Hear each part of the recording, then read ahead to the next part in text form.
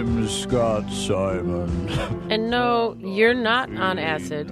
You're listening to Playback, the podcast chock full of gems from the NPR archives. I'm Carrie Thompson, and I'm here to tell you that stuff like this from 25 years ago, you can't make it up. Welcome to World Cup Soccer in Budapest. I'm Jan Skadkardar, your announcer. What Scott Simon means to say is, welcome to a celebration of the third anniversary of Weekend Edition Saturday. Now, as a professional round number celebrator of things, I was skeptical about celebrating a mere third anniversary, but hang around because this one may surprise you. This month, we also observed the 50th anniversary of President John F. Kennedy's assassination, with some authors who remember the era that began when Kennedy took office. It was a time for new voices and new ideas and shucking off of the tired old Cold War intimidations of thought and discourse. And composer Steven Sondheim disses his own songs, including the lyrics he wrote for the musical Gypsy, in a conversation with Terry Gross. When you listen back to them, how do you feel about them? I didn't like them then, and I don't like them now. And there are two lyrics I like. The rest of them sound very written to me. We'll let you be the judge on this month's Playback. The landing at Love Field, the motorcade passing through Dealey Plaza, Parkland Memorial Hospital, these images would forever become a part of the memories of that day. Reporter Glenn Mitchell talked to high school students in Dallas, Texas. John F. Kennedy was real, and the presidents that have been alive since I've been born aren't real. They're plastic paste-ups. I mean, when you think about it, when you can have a person that comes from Hollywood, and he's a movie star, and he can get elected to president. I mean, it's almost if the presidency isn't serious anymore, you know, because this is the me generation. I mean, everyone is doing everything. It doesn't matter about anything else. I don't even think a lot of people my age are even concerned with what's going to happen tomorrow or what could happen, you know, next week. It's always material things. And I think the presidency reflects, you know, that on our society now. And JFK was real. I mean, he wanted to do something. Maybe not necessarily change the entire world, but make a dent, you know, make the effort. Senior Tamika Goulston. In some ways, of course, Kennedy and the assassination also have the slightly unreal quality of any event about which one's parents may talk, usually prefaced by the line, "I can tell you exactly where I was when I heard about it," but which to an 18-year-old is as distant as Pearl Harbor, the Lindbergh flight, or the sinking of the battleship Maine. Anthony Greer. When you're around the memorial there, you sort of forget what happened 25 years ago. You can't just really visualize in your mind a president of the United States getting shot right there where you can just walk across the exact place, look up there at the window where the gun was. What about when you see people from Moline, Illinois walking around with cameras? You know? I mean, It's the whole idea of the memorial that was set up for him. It's almost like we just came to Dallas just to see the type of environment that would allow their president to be assassinated. I mean, and you got to remember, an attempted assassination on Reagan's life also happened here. And it's almost go to Dallas and, you know, you can see where they try to kill off the presidents, you know. And JR and Kennedy. It's hard for us to know what the values of the 60s were because we didn't live there. But my perception of the values of the 60s is totally different than the values of the 70s and 80s, especially the 80s. I picture the 60s as being a place where people were a little more concerned about others than they are today. I think that we can still look at JFK's example, but as I was saying, people admire JFK probably partly because he never did get to implement a lot of his views. I mean, the conservative people are going to say he was a strong leader, but had he done some of the things that he talked about, we wouldn't be too happy with him. I agree with a lot of JFK's ideas, and I think that he's been an example for all of us. We observe today not a victory of party, but a celebration of freedom, symbolizing an end as well as a beginning, signifying renewal as well as change. When John F. Kennedy spoke those words at his inauguration in 1961, he was making a promise to this country. NPR's Susan Stamberg. 25 years ago this week, that promise was broken, not by the man who made it, but by a burst of bullets on a street in Dallas. The event burned into the consciousness of America and the world. We want to mark it in our own way on Weekend Edition. This program, since its inception, has had a special relationship with writers, American writers mostly, who have read their new or in-progress works for us and talked about their writing. And so we turn to some of America's best-known writers and ask them to think with us for a few minutes about the Kennedy assassination. We begin with someone who chose not to speak of the assassination, but rather of the inauguration and the era of change John F. Kennedy symbolized. E.L. Doctorow, author of Ragtime. What he meant, I thought, or the sense I had, was that he meant the future. He was a breaking out of sorts from the gray, dismal 50s of loyalty oaths and politically opportunistic anti-communism and finger-pointing and conformity and rituals of confession of un-Americanism and silent generations of youth. But this was a time when American thought was scanted and easy slogans of Americanism replaced real discourse and a real sense of community in our country. And the 50s were a time when all the war efforts of the 40s went awry in peace, and we went to war in ourselves as if we couldn't stop, in ourselves and our institutions. And I think we had lost faith in our democracy, and everyone was huddled up and scared, and the children were being given atom bomb drills along with fire drills in their schools, being told to huddle under their desks when the bomb fell. And all of that fell away when Jack Kennedy stood up to take the oath of office. And suddenly we young people had a man we recognized who knew what a poet was, for example, and how to laugh and how to be proud as opposed to paranoid. Let every nation know, whether it wishes us well or ill, that we shall pay any price, bear any burden, meet any hardship, support any friend, oppose any foe, to assure the survival and the success of liberty. When he came along, he represented to me a sense of a national rebirth. That at least was the feeling I had, that it was a time for new voices and new ideas and shucking off of the tired old Cold War intimidations of thought and discourse. And some sort of truth was going to come to light about who we really were as a people and where we were going and what we had to do to make ourselves whole and real again. And I thought it was this nomination a kind of daylight after that perpetual dusk of McCarthyism.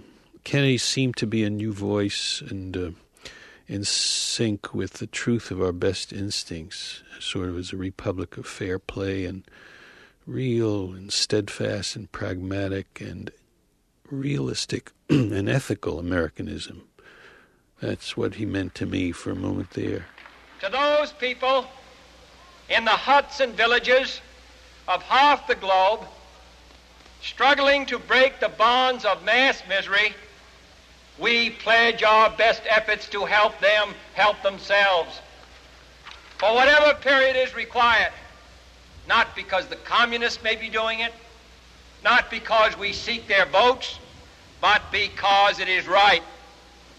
If a free society cannot help the many who are poor, it cannot save the few who are rich. I wasn't gaga over John F. Kennedy in the sense that I think I was in control of my hero worship to a degree that I was able to regard him with some objectivity. But my reaction was, of course, one of very much like Jules Pfeiffer's. I was desolated. William Styron, author of The Confessions of Nat Turner and Sophie's Choice. I think I could safely say that aside from this one person who in my life who's close to me who's died, namely my mother when I was quite young, this was the death that affected me the most. I think part of it had to do with just this metaphorical death, that when the chief of state is murdered, we feel a desperate sense of disruption and loss. And if it was someone as young and as promising as JFK, it made it all the more unbearable. It had to do with some kind of image. And we are, I'm afraid, captives of our image-making process. That ability of the mind to create icons. Kennedy happened to be one of those, and it was just catastrophic when he disappeared. All this will not be finished in the first 100 days, nor will it be finished in the first 1,000 days, nor in the life of this administration, nor even perhaps in our lifetime on this planet. But let us begin. Author, poet, and playwright Maya Angelou was in Africa when John Kennedy was killed. Ms. Angelou was an expatriate, unhappy with civil rights in America. The assault on President Kennedy and subsequently on the American people caused a sense of dislocation, I think. People didn't feel real. I think that when a traumatic shock, which is not unlike what happens to people in a serious earthquake, when the ground begins to move and the center does not hold and things fall apart. One then questions not only what's happening, one really asks, am I alive? Is this happening to me? Am I real? And I was living in Ghana when President Kennedy was assassinated, and I was a part of a young, angry Black American group, expatriates in Ghana. We were doing our best to feel as Africans. The assassination made me more American and frighteningly American. In those few days, I couldn't seem to get away from it anywhere inside myself. I couldn't explain to my African friends, to whom I had been berating America because of its racism and for being so thick and dense and cruel. Mm-hmm. And then suddenly the president was assassinated, and I was weeping. To find a president who seemed to care, a president who recognized not only that we existed, but that we were human beings who existed. So it was devastating. Author Maya Angelou talking to NPR's Susan Stamberg.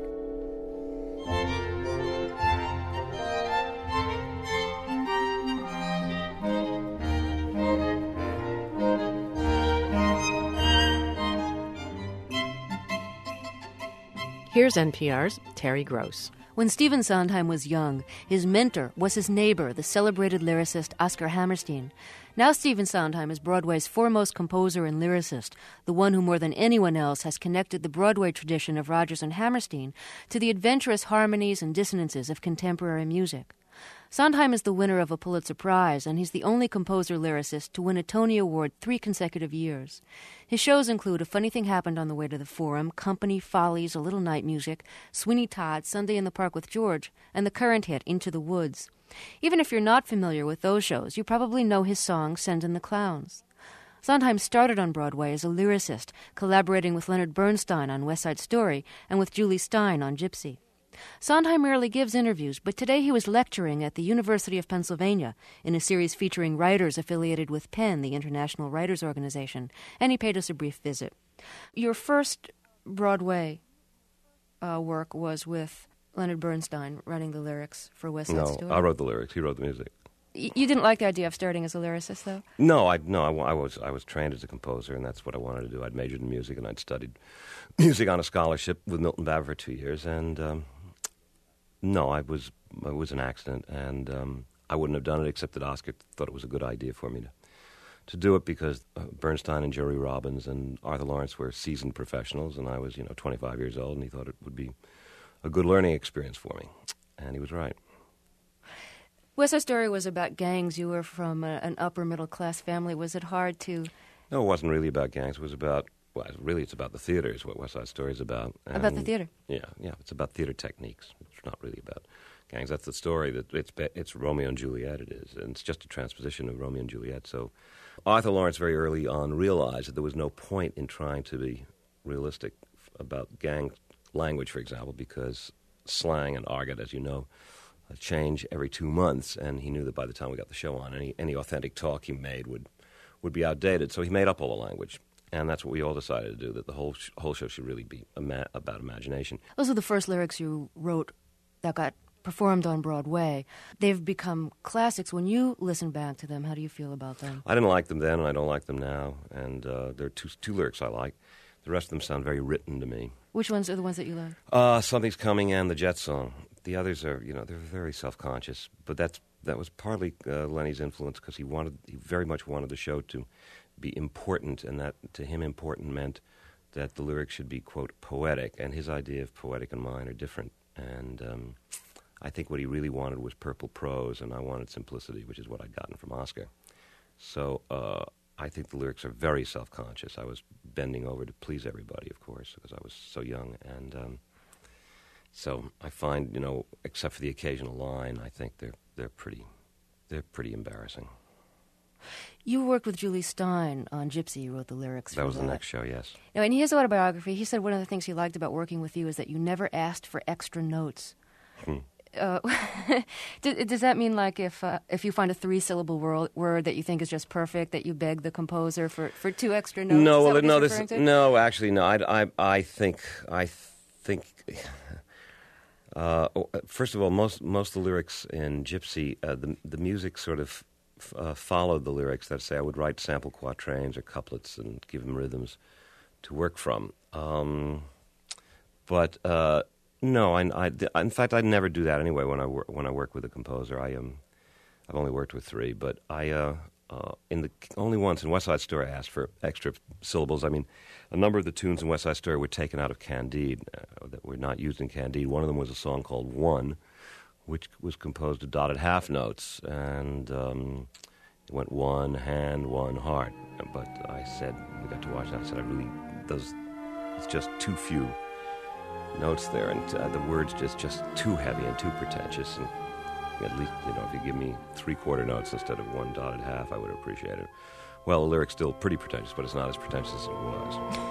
Make of our lives one life, day after day, one life.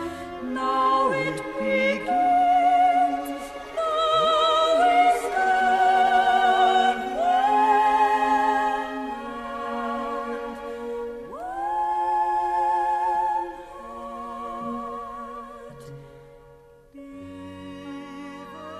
When you started writing your own music, did you feel like you were carrying on the tradition of Rodgers and Hammerstein in any way, or did you feel like you were breaking from that? Oh, no, it was Rodgers and Hammerstein, certainly, absolutely. What about what they had done felt like what you were doing? What is the tradition exactly? Oh, it's a tradition. It's something Oscar really started with Showboat. He combined the whole European operetta idea with the American musical comedy idea. And the American musical comedy idea was, a series of songs with jokes in between. And the operetta idea was a series of, Graustarkian situations with outlandish romantic variations on them. And essentially an excuse for singers to let forth with large romantic or choral pieces. And with Showboat, he attempted to bring some realism into the musical theater, and to combine the two so that it became what you could call a musical play. Not an opera, but a musical play. And somewhere between an operetta and a musical comedy. And that was not taken up very much by other people during the 30s, and Oscar tried a few himself, and they failed. So it wasn't until Oklahoma came along and was such gigantic success that the movement was resuscitated. And after that, virtually everybody started to write what they call integrated musicals, in which the songs carry the story forward instead of just being respites and moments between jokes and block comedy scenes. And that's essentially what I was doing. Is that why you like to work in the setting of Broadway shows? Because there are details of a story to work into a song. It's not just a generic love song. There's characters. Oh, yeah, sure. That's exactly why, yes. I'd much rather write for character and situation. I wouldn't know how to just write a song because I would have to invent a character and a situation if you asked me to write a song. The few songs I've written, like for, I know, people's birthdays and things like that I've written apart from dramatic situations. I've had to invent the dramatic situation or take it out of a real-life situation. Have you ever taken a lyric of yours and changed it because you thought it was too clever? No, I've taken it. Yes, I have. When I think the audience isn't getting it, or when I think it's out of character. I did it in Into the Woods. There was a nice couplet in a song called No More, and it was very graceful, and it was too graceful for the character. Yes, I will take it out sometimes. Not often, because I usually do that in my study while I'm writing it.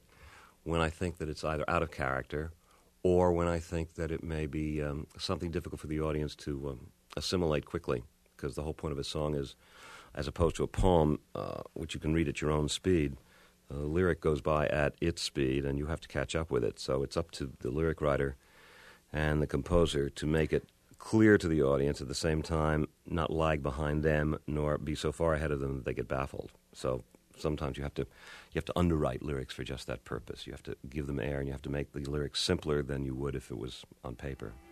Well, I thank you very much for spending some time with us. Thank you. Right. Will it be? Yes, it will. Maybe just by holding still, it'll be there. Come on, something, come on in. Don't be shy. Meet a guy, pull up a chair. The air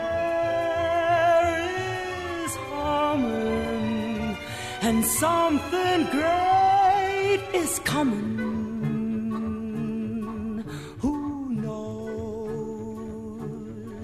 It's only just out of reach, down the block on a beach, maybe tonight.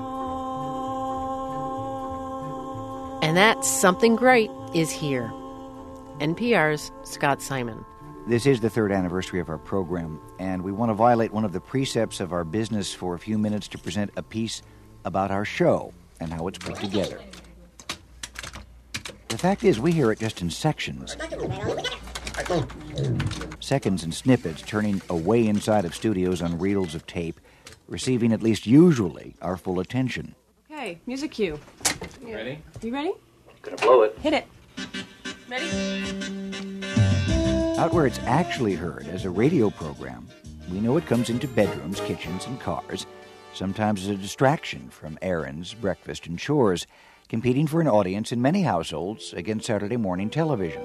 National Public Radio in Washington, D.C. Kids, Scott's Show's on the radio. Do you want to come listen to Scott's Show? No, I want to watch Pee-wee.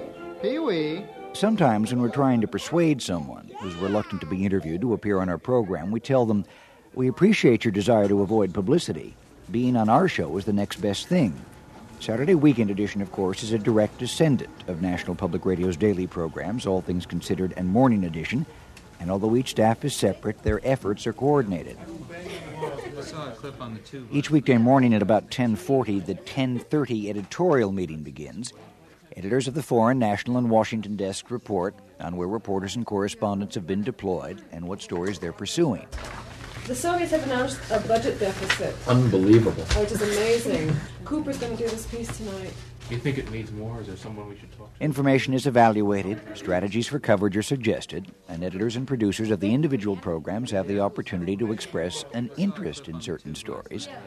Saturday Weekend Edition is represented by our senior producer, Cindy Carpian, and our editor, Brooke Gladstone, who try to develop out of the abundance of information presented stories that suit the distinct approach of Weekend Edition. Connie, we were wondering what happened to that piece we were promised on how Soviet clown colleges were faring under perestroika.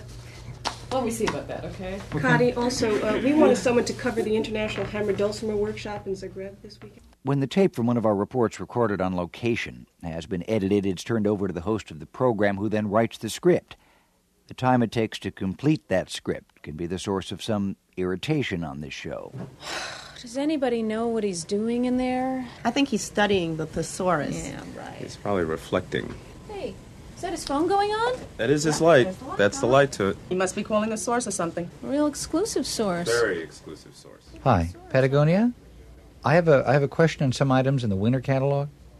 Do you have the chinchilla cardigan in the black periwinkle fuchsia #1? Oh, God, what could he be doing in there? Well, he emerged a couple of minutes ago looking pale and aesthetic. Hello, you sensitive souls. Can I talk to Scott? Is he in the office? Yeah, no, It's very important. It's very important. I'll just be a moment, I promise. Scott, are you busy writing? Are you kidding? I have this problem. I just need some advice on, which is Sure. my short chip shots. I can't make them go straight. Robert, here's the problem. You're swinging down on the ball with the heel of the club. I've been meaning to tell you that, okay? So you got. Somebody please tell me what he is doing in there. Jeez, he's been in there long enough to write something like War and Peace. What the hell is he doing in there? I'm going in there. No, wait. no, You don't. can't We go. have a show to produce. You can't go in there. So I turn the club face. Exactly. So that way the blade is going to be a little bit straighter. Oh, that's it. Keep your wrist straight at the same time and just turn it over like that. I got it. That's What it. are you doing? That's it. That's what Gorbachev has to do. He can't institutionalize perestroika and just have new people doing the same. That's what I think. I think the Politburo has been specific, and it's hi. Hi, Sin, Cindy. I'm sorry. Hi, Sin. Can we help? No, that's all right. We'll just be a moment. Yeah, Don't worry about just it. I another gotta moment. work out this thing I have to write for this evening. And Nice getting together. That's exactly. And tee it up a little bit higher. tee it up a little bit high. A little bit higher. Very important. Right?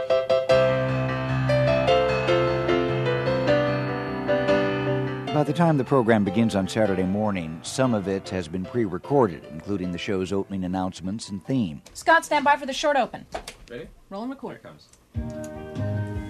Ready on the mic. Open. Under. One of our directors, Neva Grant, oversees the recording of this section in advance so that a mistake is less likely to occur live. Stand by, Scott. The studio is separated from the control room by a pane of glass, and we communicate between the two over an intercom.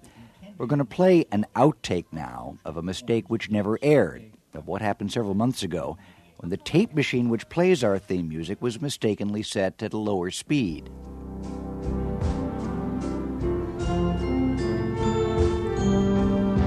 I'm Scott Simon, and I'm feeling a little under the weather today. How about you? Oh, I'm sorry. In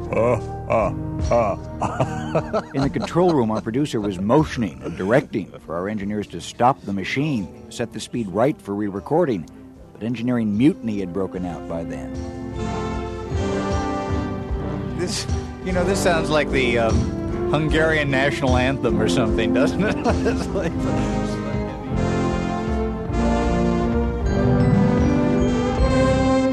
Welcome to World Cup Soccer in Budapest. I'm Jan Skadkardar, your announcer. Today, the teams from People's Republic of Hungary play teams from People's Republic of Albania. Sometimes in the process of making a program sound as sure and composed as it almost never is, extended moments of upset, frenzy, and anxiety ensue on the matter of just a few seconds here and there. Got it? Okay. No label, but it's all right. 233. If a coup d'etat occurs somewhere or a hurricane swirls ashore, there's staff and freelance reporters in place to cover those events. Ready? Hit it, Mike, out. It's 233. Okay. 56 when you come out. 233. I don't know what the out is, just look at the tape. But if a tape piece runs unexpectedly short, so that the excerpt of music that's been selected to fill the time between tape pieces is suddenly not long enough to fill that time, there's the threat of dead air. To someone in radio, dead air is a tax increase. It's the greenhouse effect. It's cellulite. Anything and everything must be done to avoid dead air, and so in this instance, our producer sprints to a far-off section of the building to pluck up a piece of music that may work. Scott, it's kind of crazy in here, so let me tell you when we got a chance. We're going to have some music coming out, and then you're going to read us to Dan. You're going to read us to Dan. You want to hear it in cue just to make sure it's okay? No, we don't have I time. don't know what it even sounds like. Okay, ready on your music. Hit it. Sneak it in. It's perfect. It's perfect. I love it. It's delicious.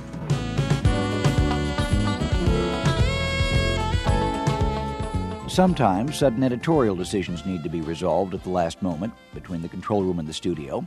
Here's our technical director, Rich Rary. You're going to give the time cue first? Yeah, right? We give the time cue first? Yeah, Speaking of which, it's in 4 minutes it'll be... It'll be like 4.5, 1, 2, 3, 4, like 27 after. 28 minutes past the hour? Well, let's see the big hand, and then the little hand, and then that red hand that circles around real fast. So what's the consensus on the time? Let's go 28. Wait, we're waiting for a consensus on the time? Yeah, take out the top and take out the low guesstimate, all right? Ready on his mind. Harbor Point. For National Public Radio, I'm Mark Open it. It's not really until the final moments of the program that most of the people who put it on the air can listen to it as a program rather than some project which must be worried over. In those final moments, our producer and editor can take the time to stand by the door leading into our studio.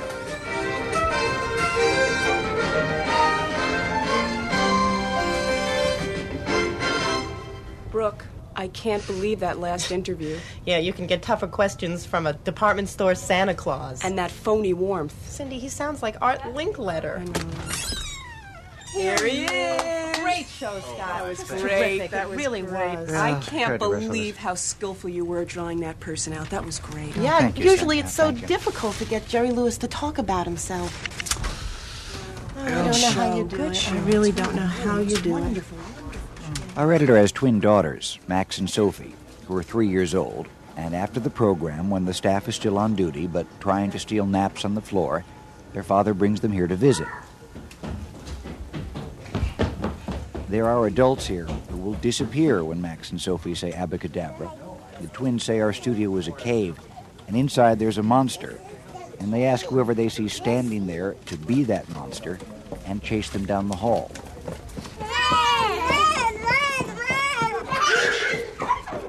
Okay, well, that's good. We all know how that story comes out. The twins grow up, and Weekend Edition Saturday goes on to create roughly 2,600 more hours of scintillating radio, many of them with the legendary host, Scott Simon. Next month, it's a holly jolly holiday. Dr. John joins Terry Gross in the studio. The Kitchen Sisters share some homemade recordings from the 1930s. And Susan Stamberg reads The Gift of the Magi. A special playback shout-out this month goes out to Cara Philbin, Allison Cork, and Mr. Franz Osario. I'm Carrie Thompson, and you're listening to Playback.